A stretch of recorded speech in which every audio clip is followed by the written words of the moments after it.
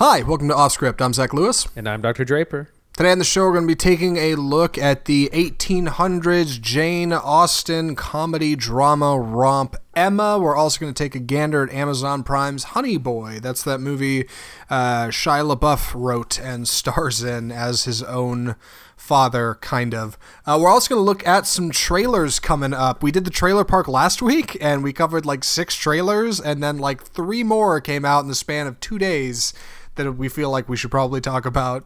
Some are hits, some are miss, and you'll hear that in between our film reviews. And before we get to all of it, of course, we need to hit the news with 3 stories this week. First up, Steven Spielberg will not be directing Indiana Jones 5, but James Mangold is in talks to replace. Andy, what do you know about this?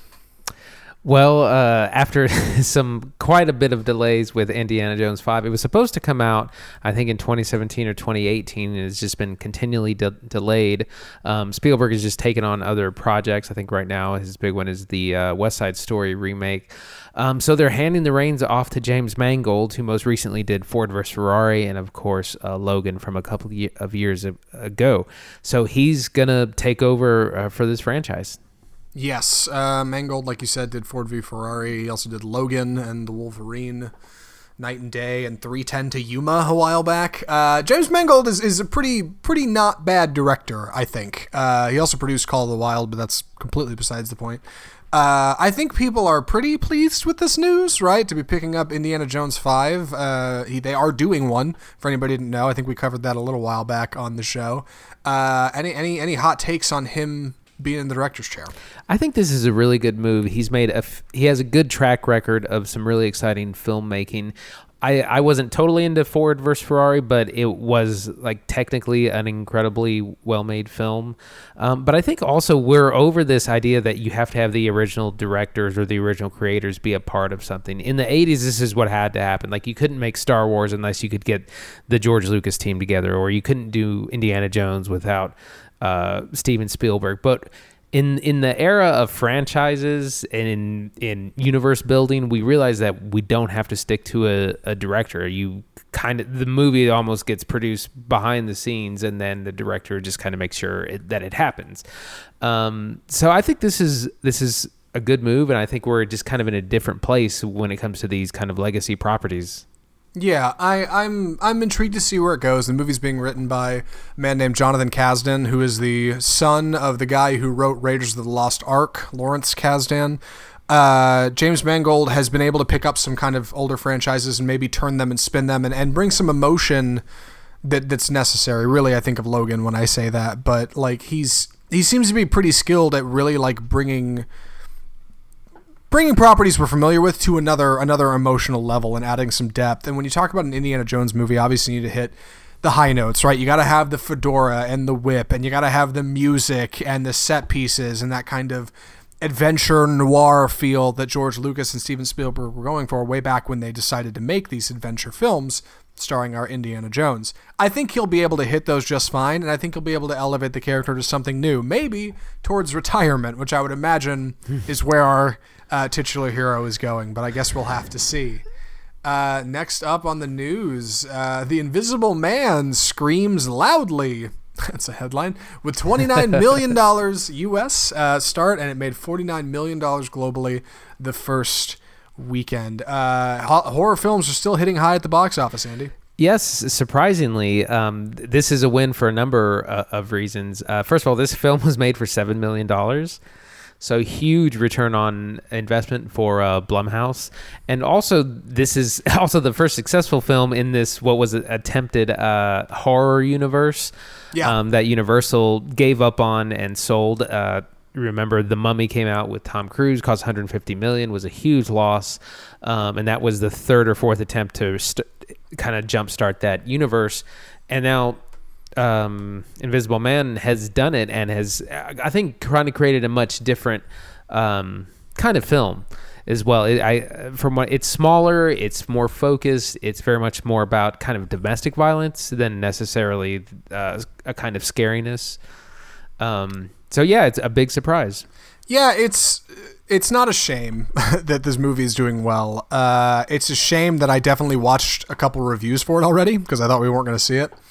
This movie's directed by Lee or Lei Whannell. I'm not even sure how to say his name. He's one of the writers and co-directors of the original Saw film. He's actually in the movie. He plays Adam in the movie. He's one of the guys that's chained to a wall in the first Saw movie, like out of the two guys that are chained to a wall. Since then, he'd been involved with Saw a little bit. He's worked on some other projects, but I think that's really his big claim to fame. And that movie is very clever. Like the first, for people who don't know, the first Saw movie is a pretty clever film, and I think he and James Wan, who co-directed it, were able to kind of cobble that together between the two of them. And James Wan has gone on to do things like Furious 9 and I'm sure other stuff. Like he's doing big things, I guess, but Lee has been kind of stuck in writing. He hasn't really broken into directing yet, so this is his first feature. He's kind of got a background in kind of writing clever things, but actually directing the film is another thing entirely. And from what I've heard, and we should probably just go see this film just to see how it shakes out. It's pretty well done. Like you said, it's shifted more towards domestic violence and less towards like a man that turns invisible. Like it's a bit more modern, and that spin I think is exactly what these movies need. These properties need to be exciting at the box office again. Nobody was particularly excited by Tom Cruise's The Mummy. Nobody thought that was going to be cool, but this is different. This is intriguing in a way that's like, okay, this might be something new. And Blumhouse knows how to do horror. Like they have a very successful track record, especially doing this low budget stuff that is a hit. And at $50 million worldwide, it's made huge profit, and it's only going to earn more in the coming weeks.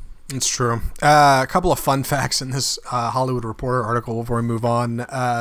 Invisible Man definitely beat out its other horror offerings at the box office this last weekend. Fantasy Island from Blumhouse and Sony kind of did terrible. Not nearly as bad as Brahms the Boy 2. It's such a terrible title. Oh my God, it's so bad. It is the worst title, which made $9.8 million in its first 10 days, which is terrible, and I think had a much bigger budget than this movie. Real quick before we go to the next story, dude, the first time I saw the trailer for Brahms the Boy 2, I think was in Gretel and Hansel. I went and saw it with a buddy of mine. We audibly laughed in the theater when the title card came up because it's so bad. Like the whole trailer, like, oh, this is kind of interesting. What's going on in this movie?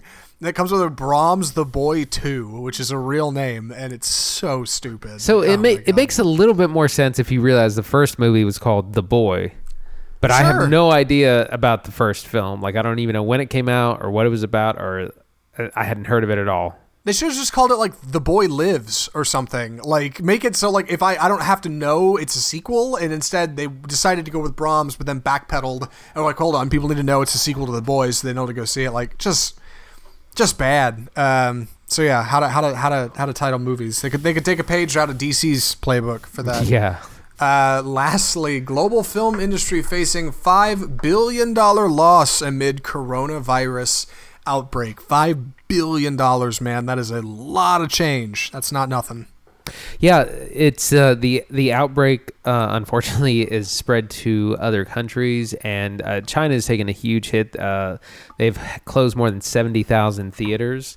And so it's just people just aren't going to the movies. One of the things you're not supposed to do or try to avoid are large gatherings. So film theaters are part of that. And now that because the virus is now having serious outbreaks in Japan, Italy, and South Korea, theaters are going to be shutting down there too.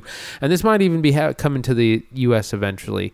And this is going to be a huge hit to every movie. It doesn't matter how big your movie is. If it comes out during this kind of uncertain time, it's going to take a big hit. There's calls. I saw another article that there are calls for to push back the new James Bond film to the summer. The writers have asked that the film be pushed back so that just so more people see it, because that's supposed to come out in April 10th in about a month.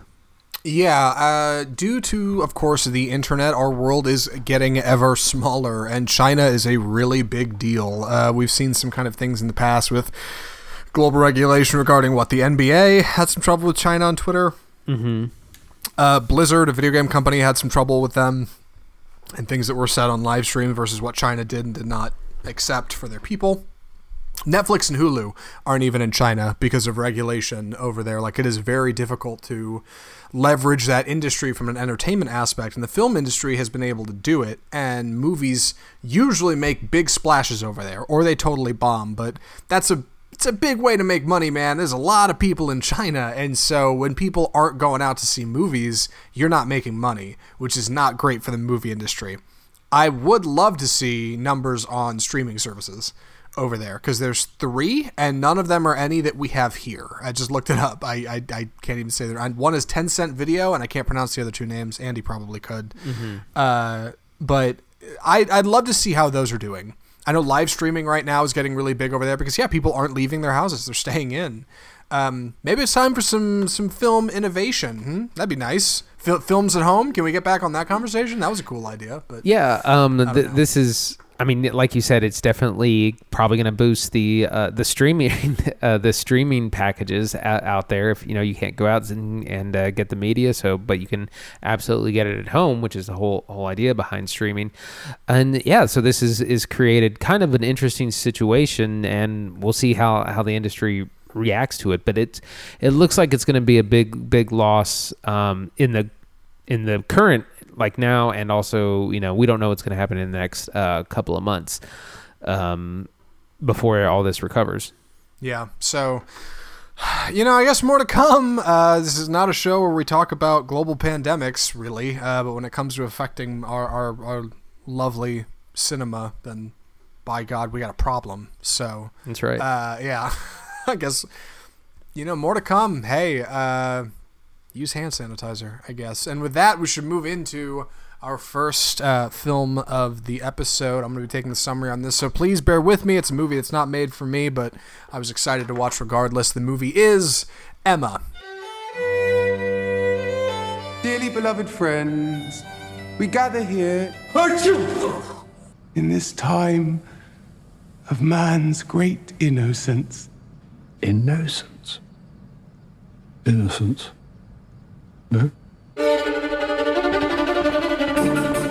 So, Emma is a classic retelling of the Jane Austen tale about a young, just under 21-year-old girl, well-meaning but maybe selfish young woman named Emma, of course, who meddles in the love lives of her friends in their small, early 1800s England town. She fancies herself a matchmaker, Emma, setting up her friends with other acquaintances and boys and girls together, because obviously she'll never find love for herself. She never wants to leave her father. She never wants to leave her lovely town. She's just excited to be the most wonderful woman in town that everybody adores, and she enjoys kind of wistfully managing other people's love lives from afar, and moving people around like chess pieces on a board in her lovely town. This is a remake of not only the book, but also I think of the movies that have come before. I think the version most people are most commonly familiar with is going to be a movie starring Gwyneth Paltrow of the same name, Emma, that came out in the 90s, I want to say. Yep. This film stars Anya Taylor-Joy as Emma, Bill Nighy as her father, a handful of other cast members who I'm not too familiar with, but are actually pretty wonderful. Andy, what did you think of Emma? Well, like you said, that I'm not the target audience for this film. It's definitely aimed at, if you're a fan of high-class British period pieces, Jane Austen in general, that's who the fan base is. So it's not aimed at me. So there's some things that I didn't really like, but I think it is a really well-made film.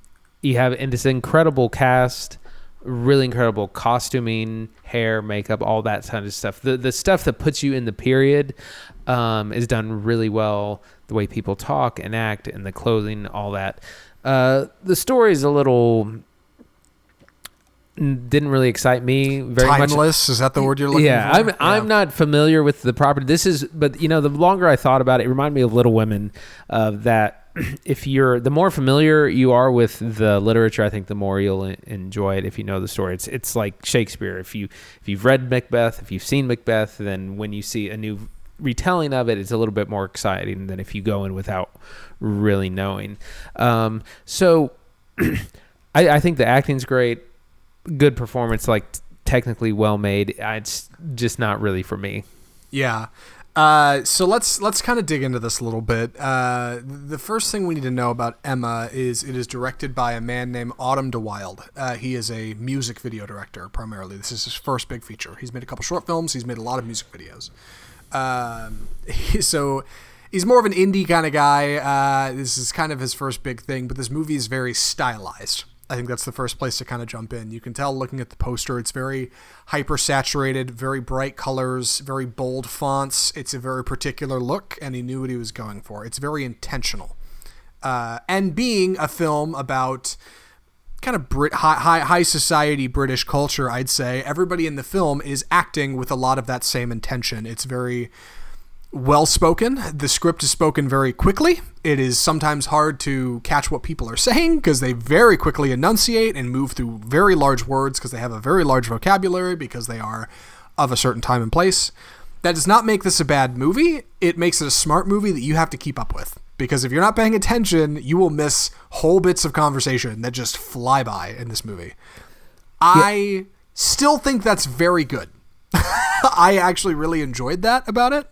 I thought it was really sharp and really smart and very biting and very witty, which is exactly what Jane Austen was doing when she was writing these things. But it's directed at such a pace that I think for some it might be hard to keep up with. But if you can, I think you'll really enjoy it, like I did. I actually thought it was really smart. I really enjoyed that about it. Go ahead. I think I was definitely, and again, because I said not being familiar with the Timeless Tale, I think I would benefit from a second viewing. I think I would enjoy it a lot more because there's a lot of characters, there's a lot of names, there's a lot of people who are referred to off screen, and it's a little bit confusing on that point. And again, just like Shakespeare, if you're not familiar with the cast going into it, it's going to be a little bit hard to keep up with, and that's a little bit how I felt at times. But that's more of a personal issue of just not being familiar with this work. Right. I'm not as well. I've never seen it, but my mom is a big fan of these movies, so I was at least passingly familiar with kind of Jane Austen's style and the film adaptations that have come before. Christine is a fan of Emma. She's read it. She loved it. She was, as the only person I know that has read it and seen the film, she was like giggling the whole movie, loved it. Like she was all about it. So in the most passing of ways, from a woman I know who's read the book, she loved this movie. But I still enjoyed a lot about it. I think it, let me explain. It's got a small cast, right? And I think that's important. It's almost like a stage play. Our cast is maybe 15 or 20 people. There's some extras in there, but for the most part, like it's pretty slim. It's a pretty trim cast. And everybody's referred to often by their last names, right? Mr. Knightley, right. Miss Woodhouse, Mrs. Bates, Mr. Elton, Mr. Churchill. Like they're pretty easy to keep up with once you kind of get through the first act and you start hearing names over and over again. And you start seeing the same characters over and over again. If it's a movie like something like, I don't know, The Favorite, it might be confusing because there's so many faces, but because it's just so tight and they use the same locations and they use the same cast and the same settings over and over and over again, you start to come around on who's who by the end and who Emma is trying to matchmake to who and how she's trying to line up this girl with this guy, but this guy likes that girl and there's this weird love triangle thing. Like, it does come around, but you definitely got to keep up. Like, something like Little Women, I would say, Greta Gerwig's film, is definitely a little easier to hold down with, but this one, it expects a lot of its audience. It expects you to be pretty sharp and pay attention, and you can't have your phone out and watch this movie, and I respect that about it. I don't think that's a bad thing. I think it's a good thing. But you got to make sure it's for you before you roll into the theater. Yeah, I still had a pretty good time.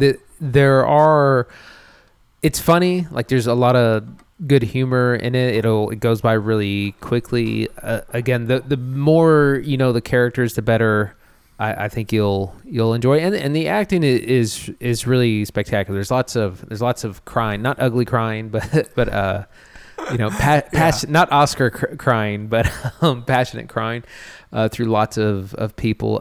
Mia Goth is in this as well, who I first saw in Suspiria. Yes, which killed me because the whole movie I was like, who is that girl? Why do I know her? Suspiria. That's where I knew her from. Well, and then there was someone else who's she's in Game of Thrones. She plays Yara Greyjoy. But I can't remember her name. I've got Gemma Whelan. Right. was in this. Yeah. Bill Nighy, like I said, is the father. Yeah, I should. While I'm sitting here saying, well, it's hard to keep up with, it's hard to understand. Let me explain what you're getting if you can keep up with this film, right? The good things that are in here. This movie, like I said, respects a smart audience and it expects you to keep up. But if you can do it, what you're in for is a lot of really sharp humor.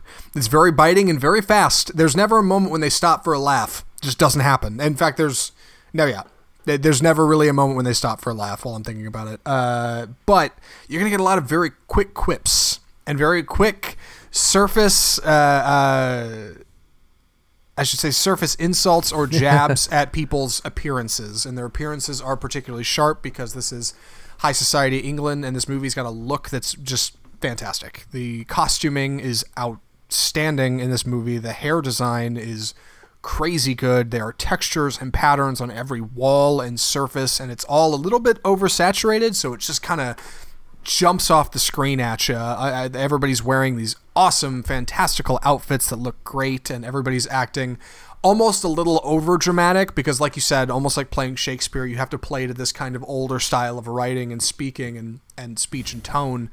And you really do get this almost kind of fun, transformative stage play that really pulls you out of your seat and pulls you into this world.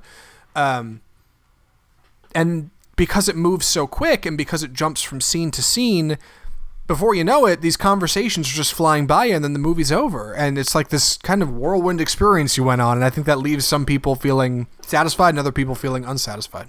Mm-hmm. I took a second to watch the trailer for the 1996 version with Gwyneth Paltrow. It made me really appreciate the modern one that we just saw, the more modern one that we just saw, 2020 Emma, because that one looks really dated. Like, even though it's a period piece, it looks a little unbearable. Yeah. Although Toni Collette is in it, and of course Gwyneth Paltrow and Ewan McGregor. So I think I'll probably Really? yeah. Oh man, maybe I need to go back and watch that. Toni Collette and Ewan McGregor, that's great. I think it again, like there's a 90s version of Little Women. I think it'd probably be worth going back to see the version that they did well. And this has also been done. There's been numerous TV film adaptations, novels, plays, offshoots. I didn't realize the movie Clueless from 90s is based on this book. Really? I didn't know that either. Man, somebody out there listening is like a big Jane Austen Emma fan for like classic romance stuff, and I bet they're just appalled and like us being like, oh, I didn't know that. But yeah, no, I also didn't know that. I think this movie does a lot well. It has to kind of pick up the reins of what's come before and make it modern and make it trendy. It's very avant-garde. It does some things. There's some choices in the director's chair from Autumn to Wild that I really respected. This movie plays it safe a lot of the time. Everything's on a tripod. There's not a whole lot of handheld shots. It's very still and very, very solid, very rooted in reality, right? But every once in a while, our director, Autumn to Wild, with their first time in the big seat, decides to do something a little different. He does something bold. He does something strange, and I really respected it. I thought it was some really confident filmmaking. Let me give you an example. There's a scene in this movie when Emma insults another person, and Emma is kind of selfish, and she's kind of caught up in being her own person because she's young and she thinks she can kind of rule the world in this little town she's in because everybody thinks she's so beautiful and the greatest. And Emma Woodhouse, Miss Woodhouse, she's the greatest. She insults somebody at a party. And when she does it, rather than it being met with laughs, it's met with silence, and it's awkward. And she's suddenly thrust into this position of people kind of seeing who she really is underneath the skin, and she has to deal with that later in the film. But when she does it, when she insults this person, when she expects a laugh, instead she's met with this awkward silence. And rather than cut back to a reaction shot after Emma says something awkward and weird, the camera just hangs on Anya Taylor-Joy for like 4 seconds. So uncomfortable, yeah. Yeah, and it's an awkward cut for an awkward moment, and it's intentional. And like you have to decide to do that, and it works so well because sitting in your chair, suddenly you feel awkward. It's if the film got stuck and you're thinking, wait, what's happened here? What's wrong? And then you get your reaction shot, and it's so perfect. And this movie is full of little moments like that, little film techniques where rather than being on a tripod, suddenly the camera will slide to the left to see what's happening over here and then slide back to the right, or it'll do a crash zoom on something. Like, just really clever things that I really respected that I think could have been left on the cutting room floor. Another director might have just been, hey, let's just do this safe, go with what works, shot, reverse shot. It's simple. This movie elevates just enough that I was intrigued, and I'm intrigued to see what our director Autumn de Wilde does next, because I really enjoyed it. Yeah, I thought the directing was really good. Again, even though it's not aimed at me, I thought he did just a great job with all the technical parts of filmmaking. I enjoyed the score, enjoyed the characters, the acting, all of it. And again, it's I like it more the more I get away from it, and the more I kind of learn about Jane Austen. I read up on her Wikipedia page a little bit earlier just to kind of get a better feel for when she was writing this novel, and it's just I'm liking it more the more I get away from it. Absolutely. I've got more to say because I really enjoyed it. I know we already mentioned the performances, but they're worth mentioning again. The performances are outstanding in this movie. Almost everybody. Bill Nighy explodes off the screen as Mr. Woodhouse in the most nonchalant way, because Mr. Woodhouse in the book is supposed to be a very kind of curmudgeonly, stay at home, I'm afraid I'm going to get sick because he has some kind of weird past father, and he is, but like when he speaks in this movie, he just kind of jumps off the screen at you, because he's Bill Nighy, and why wouldn't he? Anya Taylor-Joy's tremendous as Emma Woodhouse. She brings confidence to this role that I wish we would have seen from somebody like Emma Watson in Beauty and the Beast, and she's only done so many films, and she's really, really good in holding down the lead role in a movie that is exclusively built around her, even in the title. The supporting cast is great. There's people in this movie I've never heard of, like Josh O'Connor and Johnny Flynn, who were really good, who I really enjoyed. I thought everybody was great in this movie. The costuming's good. The hair and makeup is great. The soundtrack is good. The lighting's fantastic. The setting is great. Like, I liked an awful lot about this movie, and it just felt so much larger for being such a small film about such a small group of people in a small town in England. It really feels like this director will go on to do bigger, better things. That's what I think. Mm-hmm. Anyway, Andy, are you ready for recommendations? I am. Andy, would you recommend Emma? I am gonna recommend it, despite like I said, not being the target audience. I enjoyed a lot about it, and I think it's always good to get out of your comfort zone, And while I really enjoy, lots of extreme and bold cinema, it's also good to, to eat your vegetables, do your homework, and watch a period piece drama of a classic work of literature. So yeah, I really enjoyed a lot of it. Great performances, like you said, cast, set, all that stuff. And if you're a big fan of Jane Austen, I think you're really going to like it. If you're unsure, if you're not, maybe wait for streaming. Yeah.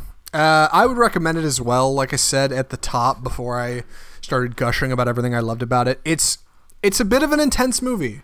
Like, it really does expect you to keep up and pay attention and watch what's happening and listen to what's going on. If you're a little hard of hearing, maybe subtitles. Honestly, like, it really... You got to keep up. But if you're familiar with the story, if you love period films, I think you'll really enjoy this movie. I think it's probably a pretty good date flick because it feels really intelligent. And I think whoever you're going out on a date with might think, wow, they're smart, I enjoyed Emma a lot. I want to see what Autumn de Wilde does next. I thought this movie was really sharp. May make a top 10 at the end of the year. It'd probably make an honorable mention for me. That's how much I enjoyed it. Like, I probably not top 10, but... I thought this movie was really good. And with that, we should move on to our next segment. Andy, please, you want to take the reins on this one? It's time for the trailer park.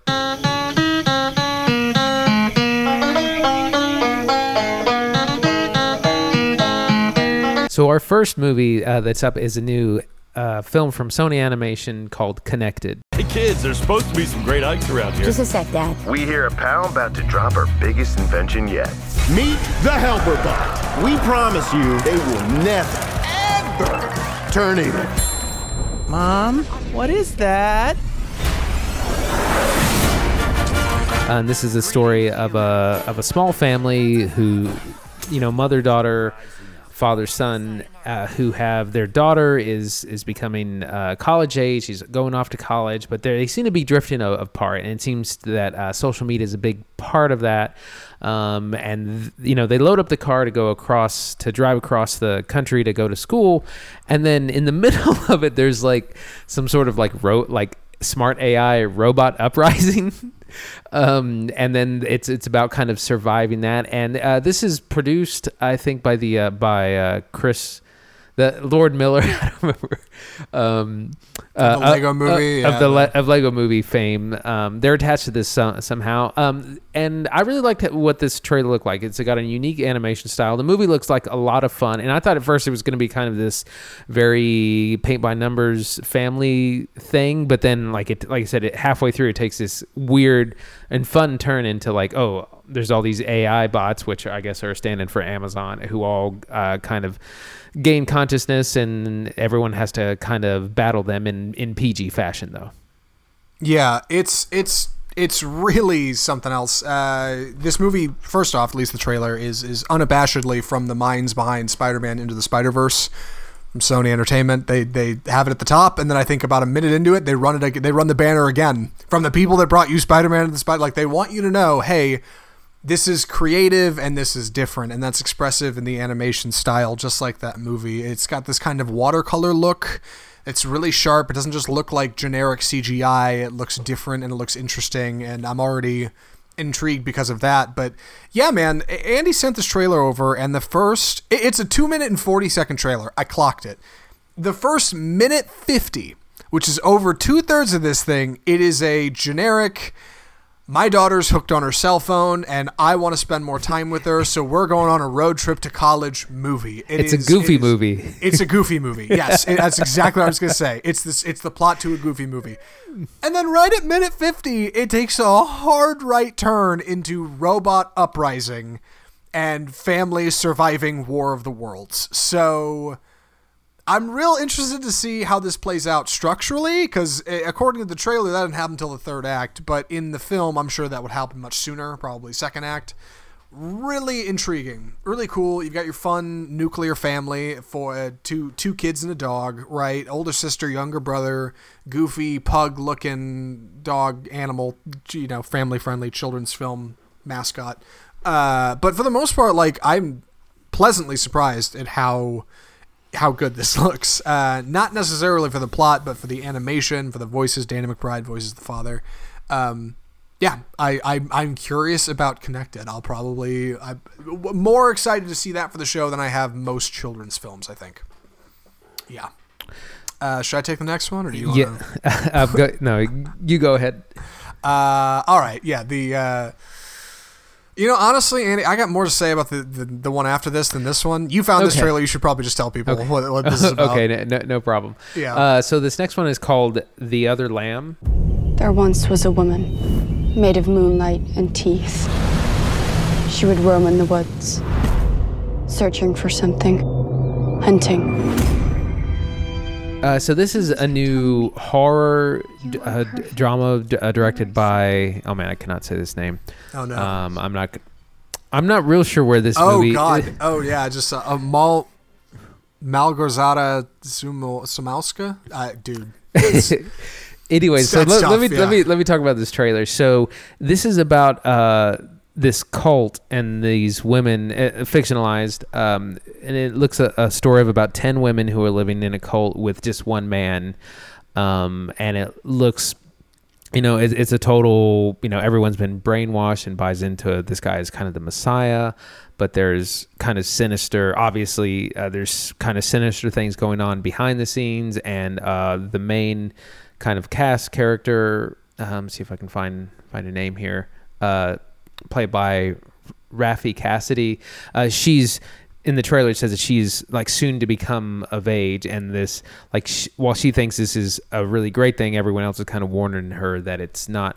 I'm not real sure what the direction this is going to go, but man, it looks really intense. It looks like there's going to be like some body horror. There's some gore. You see blood in the trailer, but it's almost like this captive movie. You have someone, this group, this cult. Almost like Midsummer, of people brainwashed into a certain way of thinking, and then someone trying to what it looks like break out of that. Looks really intense. I'm really excited for this. What do you think, Yeah, Zach? I am as well.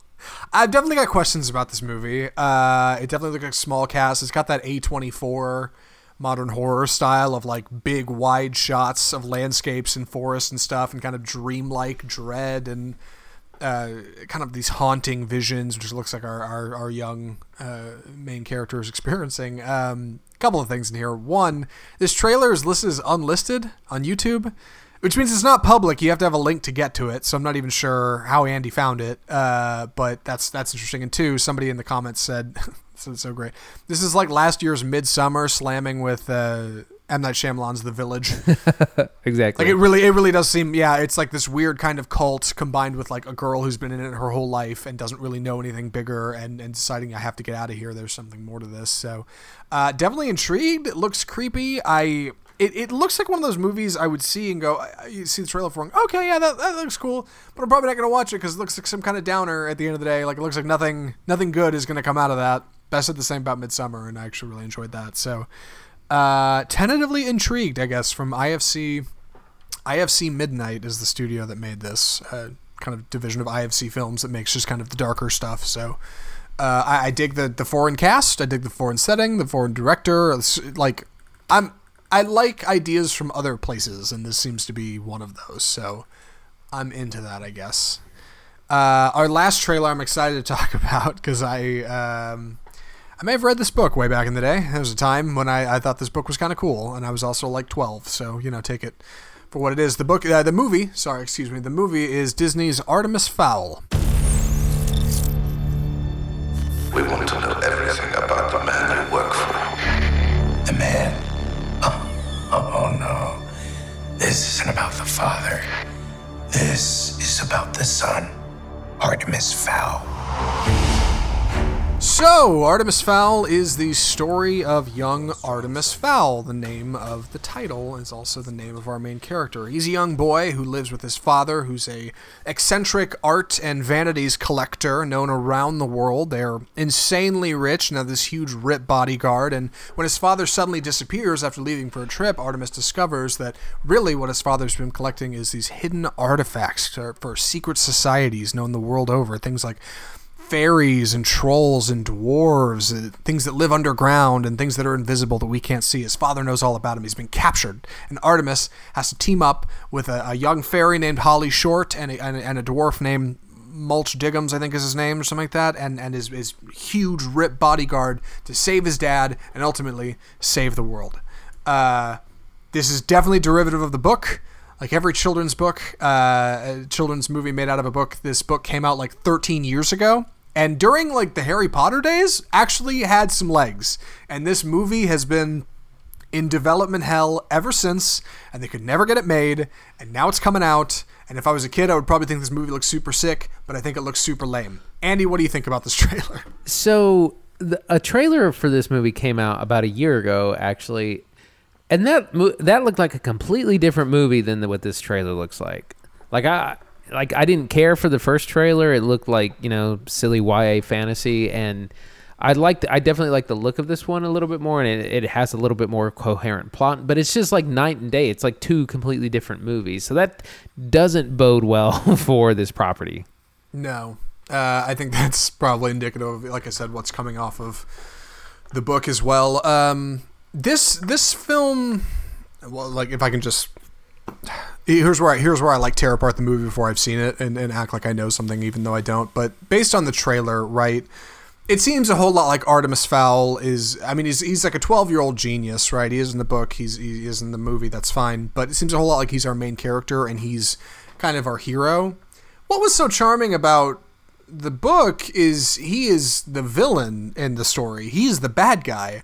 And you really don't understand why he's trying to break into the secret society. And our young hero in the book, Holly Short, who is a fairy, is trying to infiltrate his giant house and figure out why a 12-year-old is trying to tear apart the fairy realm or whatever. Much more intriguing than kid finds out his dad is a secret spy, and he can be a secret spy too if he uses technology. Like it's Spy Kids. It's the movie Spy Kids again, except with one kid, Spy Kid. That's what it looks like to me. Yes. It also kind of looks like Men in Black. It's that same kind of thing. It's that fish out of water. Oh, I have to step up and use wonderful technology and wear a black suit to be a superhero. For kids, again, probably huge. If I was a kid, I would probably think this movie looks so cool. It's got a cool rap song as the track on it, on the soundtrack, and it looks so neat, and I would probably think this movie looks so fly. But I read the book. I'm disappointed immensely. And we should probably move on. But I will have to go back and watch that original trailer. Yeah, it's like I said, it's like a completely different film. Yeah, and also directed by Kenneth Branagh. That's worth mentioning. Star and director of Murder on the Orient Express and a handful of other films you've seen. So that's a surprise for me.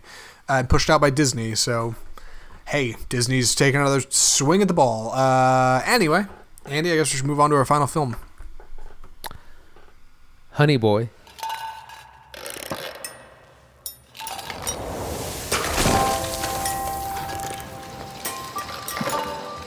I see you. Concentrate real hard. Be a 12-year-old. Pie fight. Ugh. It's not a pie fight. Think it through. What's your mother got a job for? Just in case. In case what? I don't In case know. you fail. In case it don't work out. Yes, man. She's filling your head full of fear. I pump you full of strength. Because we're on a team, and I know you got what it takes. You're a star, and I know it. That's why I'm here. I'm your cheerleader, honey boy. So this is the latest film, not the latest, it's been out for a while. It's an Amazon Studios film written by Shia LaBeouf and somewhat autobiographical, not entirely.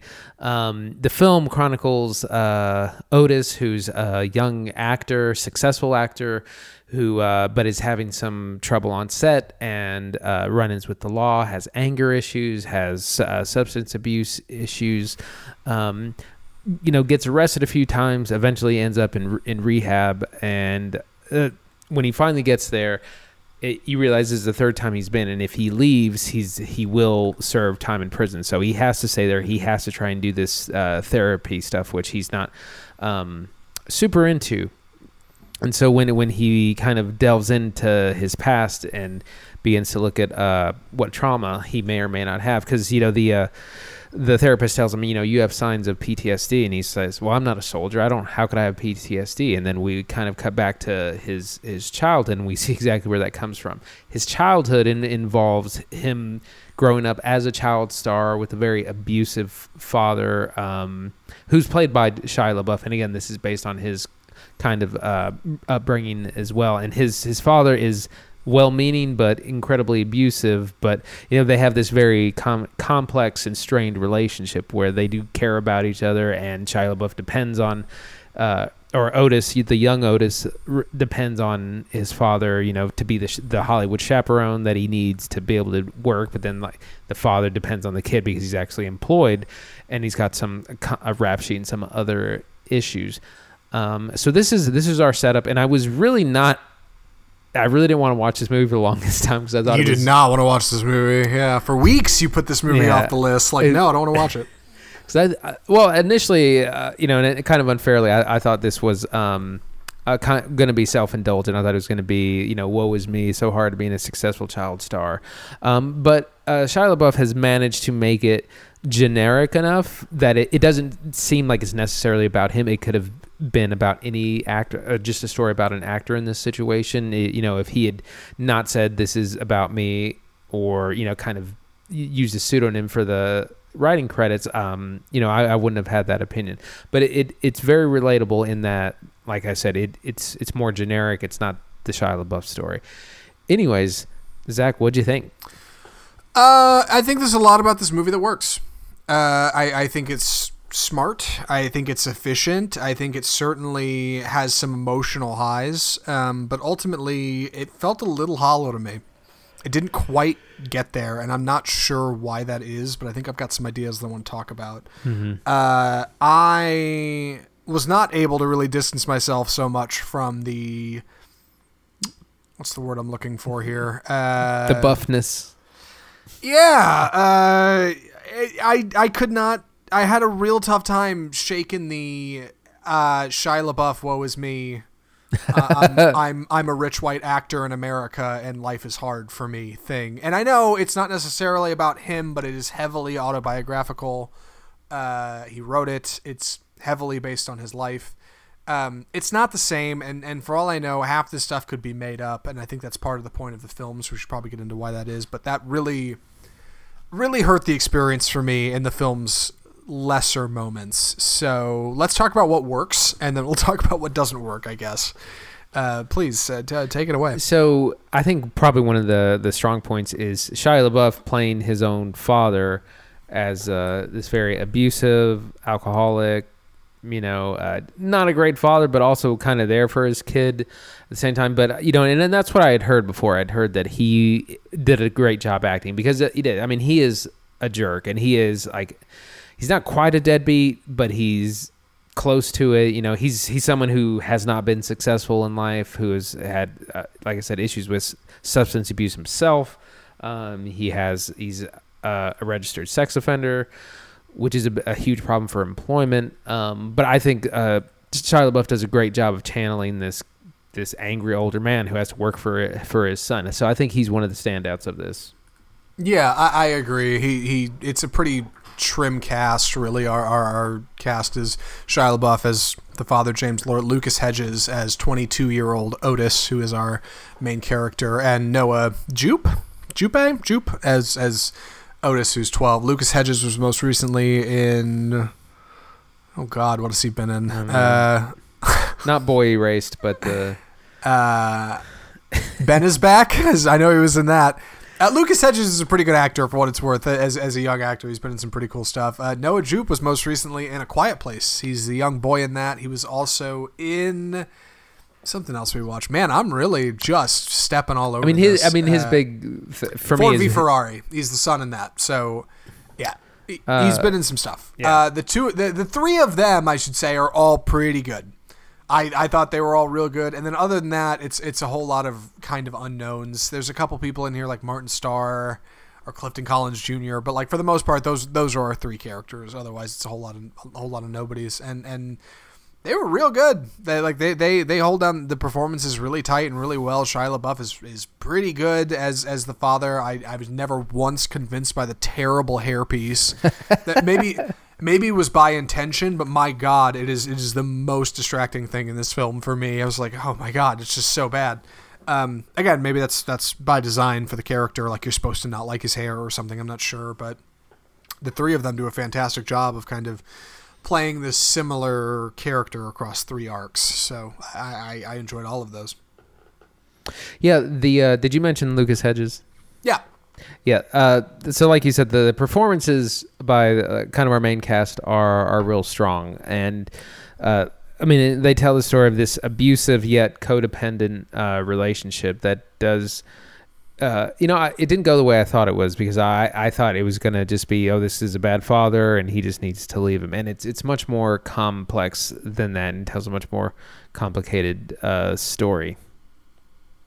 Yeah. And I think the story at its core is really interesting. Like in the first act, I thought this could probably just be a short film, and maybe it could, but the idea of there being this young, 12-year-old child star who is starting to become known and is starting to land more gigs, and people are like, oh wow, this kid's really endearing and nice and sweet. The idea that behind the scenes his life is pretty much completely in shambles, like living out of crappy hotel rooms with his dad who's unemployed and is abusive and drinking, and like the idea that this 12-year-old is not only acting on screen but acting his whole life, acting as if everything is okay and acting like everything's cool and really everything not being cool is really compelling. And the idea that actually happened, the idea that that's rooted in reality, that happened with Shia LaBeouf is kind of fascinating and really grows outside of the boundaries of the film because you get to understand his character a little bit and kind of the whack stuff that dude does nowadays, Yeah, and I feel like it's redeeming in a way, yeah. Yeah, and I feel like he's calmed down some because, we were talking about Indiana Jones, and for a while in the early 2000s or mid 2000s, he was the hot and up and coming young star. He was in Transformers. He got to be in Indiana Jones. It was hinted that he might kind of take over for Harrison Ford as Indiana Jones, and then he started having some real trouble with the law and on set, and he went from Hollywood's It Boy to Hollywood's Bad Boy somehow, and kind of has come out the other side of that. Right, and I think that really gives a lot to this movie. Like, that really stretches what you're seeing on screen into something more. But I also can't help but wonder, without that, where that leaves this film. If you didn't know any of that, if you didn't know anything about that, if you were just totally going in blind and watching this movie knowing nothing about Shia LaBeouf, like, I think you would find it interesting, but I don't think it would feel as compelling by the end when we start to reach this kind of climax of our characters realizing who they're supposed to be and kind of growing up and getting older and moving on and becoming something more. Our classic hero story of overcoming adversity and coming out the other side for better or for worse. I don't know if all of that would work as well. I don't know if it'd be as satisfying if you didn't know who Shia LaBeouf is. And I'm a little biased because of that, because I know that. So that was strange for me. Yeah, that is interesting to see how you would react if you had no idea that it was based on a real life person. Right. Like, would it still feel the same way? Like, I think it would still be powerful in the beginning, but I think as the movie goes on, you would start to get a little burnt on it. Like, where is this all going? And I think it's worth mentioning, the movie definitely hits some emotional highs. There's definitely some crying in this movie. There's definitely some ugly crying in this movie. And it really feels sincere when it happens, when we have a character in AA just like bawling, about their life. You're like, man, that really sucks. Like it really does feel like some quality acting from Shia LaBeouf and Lucas Hedges and Noah Jupe as well.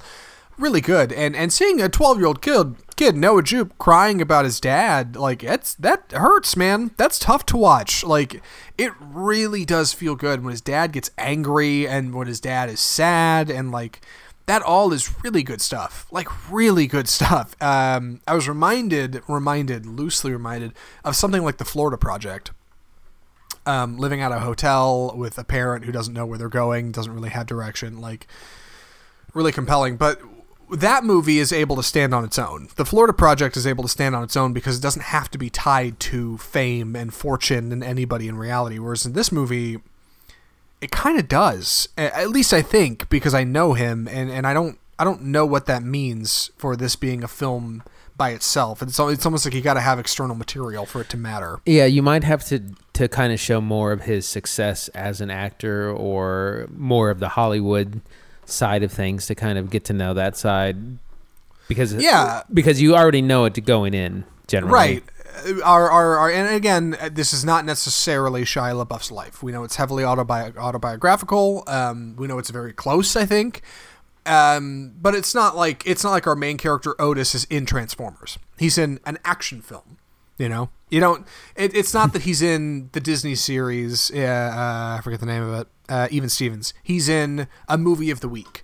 Like, we don't really get an exact copy of what's happening. It's a little loose, so I'm sure there's some creative liberties taken there. So it's probably unfair for me to say, hey, this seems too close to reality. But like, it feels like it loses its luster a little bit, because I know where it's all going in a way. So I don't know. And again, I need to stop harping on that because there's a lot in this movie that works. So we should probably move on to cinematography and that kind of thing. But please, take this one away. So there's a lot of the way the story is told is there's a lot of flashbacks. There's jumping back and forth between Otis in rehab and then him thinking back and recalling stories or just times in his childhood, difficult times and not so difficult times with his father. And that's I really appreciated that, and it was easy enough to follow. I didn't get confused, which is easy to happen to me sometimes with that style.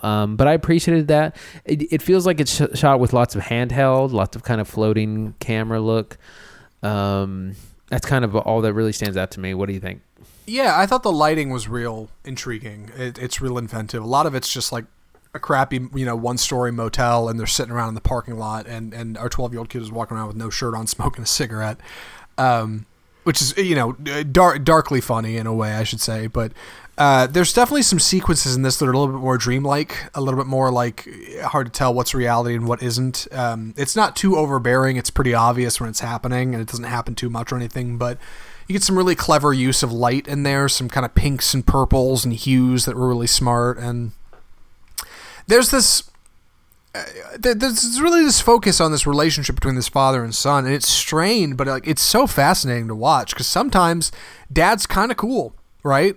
And other times he is explosively awful, and you never really get any kind of even keel, which is exactly what a kid needs, an understanding of boundaries, Mm-hmm. Never happens. And in some moments, the dad seems apologetic about that, and in other moments, he's not at all sorry. And I'm the way I am, and you got to deal with it, And there's this kind of fascinating look at this struggle of this father, and also the struggle of this son, and this weird, twisted relationship they have that kind of works. It is definitely a bummer because you get these flash forwards to Lucas Hedges, 22-year-old Otis, and where it all ended up, and that kind of sucks. But the two of them bouncing off each other is really fascinating. Shia LaBeouf and Noah Jupe working together, really, really something worth watching. Because the two of them on screen I just have this really manic kind of energy that I haven't seen in a long time at the movies. I'm hard pressed to think of another movie that made me think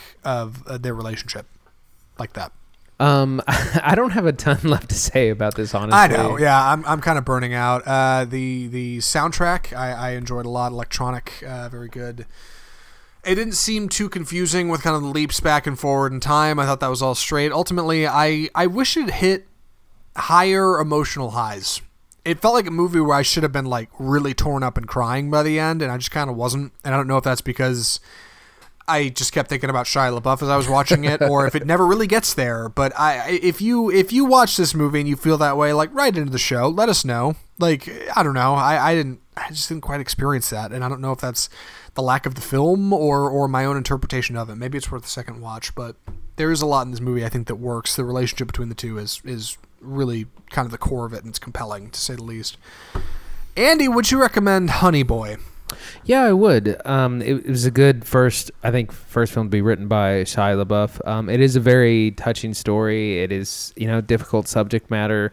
There's lots of, blatant kind of child abuse. The younger Otis gets slapped around quite a bit. Him and his father smoke together. It's very. I was really kind of weirded out by that, haven't seen a kid because I'm pretty sure he's just full on smoking in the film. It doesn't look like a prop or something. I don't know. Man, they have herbal cigarettes. Yeah, something that they roll. I mean, if they shot this in Los Angeles, you straight up can't smoke on a film set. It's illegal. So okay. They had to have come up with something clever, but I don't know. Yeah. So there are some hard moments, but it's in the end, it's a story of redemption, of redeeming this relationship that is codependent and important. The son doesn't just want to walk away from the father entirely. He just wants him to be a better father, and they have to go through some difficult conversations and situations to get there. Great performance by Shia LaBeouf. The hairpiece did convince me, even if it didn't convince me. You were into it, yeah. I was struggling with it. Yeah, but I think it's a good first film, family drama. Some heavy materials at times, but overall, I recommend it. Yeah, I liked it a lot. I thought it was really intriguing. I think the kind of way it's presented, it really catches your eye, and I did enjoy a lot about it. It's heavy, I think. Not as heavy as I wanted, but I'm not sure what exactly I was looking for there. But if you're looking for something just a little different, or maybe, man, if you're perplexed by Shia LaBeouf, it might be worth watching. If you've ever thought of him as a meme, or just the running joke that he is, hey, maybe it's worth spending a little time. Watch Honey Boy. It's on Amazon Prime. It's easy to access. You might feel differently about him after it's over. I think I do. So, yeah, Honey Boy, and a very sincere look inside somebody's life. Not too shabby, I guess. And not a shabby week at the movies. Definitely some very thought-provoking films. Not too bad, I guess. Next week, oh God, what are we watching next week? Are we going to watch The Invisible Man? Are we committing to that? So one of the things next week opening is Onward, which is the latest Pixar film. March release makes me think it's going to be kind of weak, but it's the big release, and we could go back and see The Invisible Man. There's not a lot. There's like nothing on streaming this week or this month, so TBA. But at least we're definitely going to see Onward. Definitely going to see Onward. We'll see about Invisible Man. Double weeks at the movies tear me up. I can usually do one for the show, no problem, but two's a little much. And for everybody out there thinking, come on, 2 movies in 1 week, you do a movie podcast. We go see 1 movie every week, and we've been doing this for like 93 weeks. All right, give us a break. We go to movies a lot, so yeah, we'll figure it out. But if you go to movies a lot too, or maybe you don't go so much, or maybe you enjoy listening to this podcast, subscribe. Subscribe to the show. That's what I would recommend you do. Maybe follow us on social media, Facebook, Twitter, YouTube, LinkedIn. We're not actually on LinkedIn. But God, I downloaded LinkedIn for the first time today, and people were like, "How? You're 27 years old. How do you not have that yet?" And I was like, "Because it's made for boomers." But anyway, it's a scam, but that's another conversation. Isolating the rest of our audience, yes. No, LinkedIn's fine. Boomers are fine. Good God. Follow the show on social media if you can swing it. And write in. Let us know what you thought. We'll read correspondence on the air. I promise. We do it every show that we have correspondence. So we're excited to do that. Check out our website, Offscript Film Review, and email us at mail@offscriptfilmreview with your thoughts. Leave a rating and review if you want, and that's a great way to tell us what you think of the show. You got to leave 5 stars. It's the damnedest thing. The other buttons don't work. 5 definitely works. I've tried it myself. So go ahead and leave a rating on the show if you can swing it. And thanks for listening, I guess. That's the other important thing to do. Thank you for listening to this rambling mess of a podcast. We'll be back next week with more. From all of us at Offscript, the home of Bold Cinema, I'm Zach Lewis. And I'm Dr. Draper. Thanks for listening.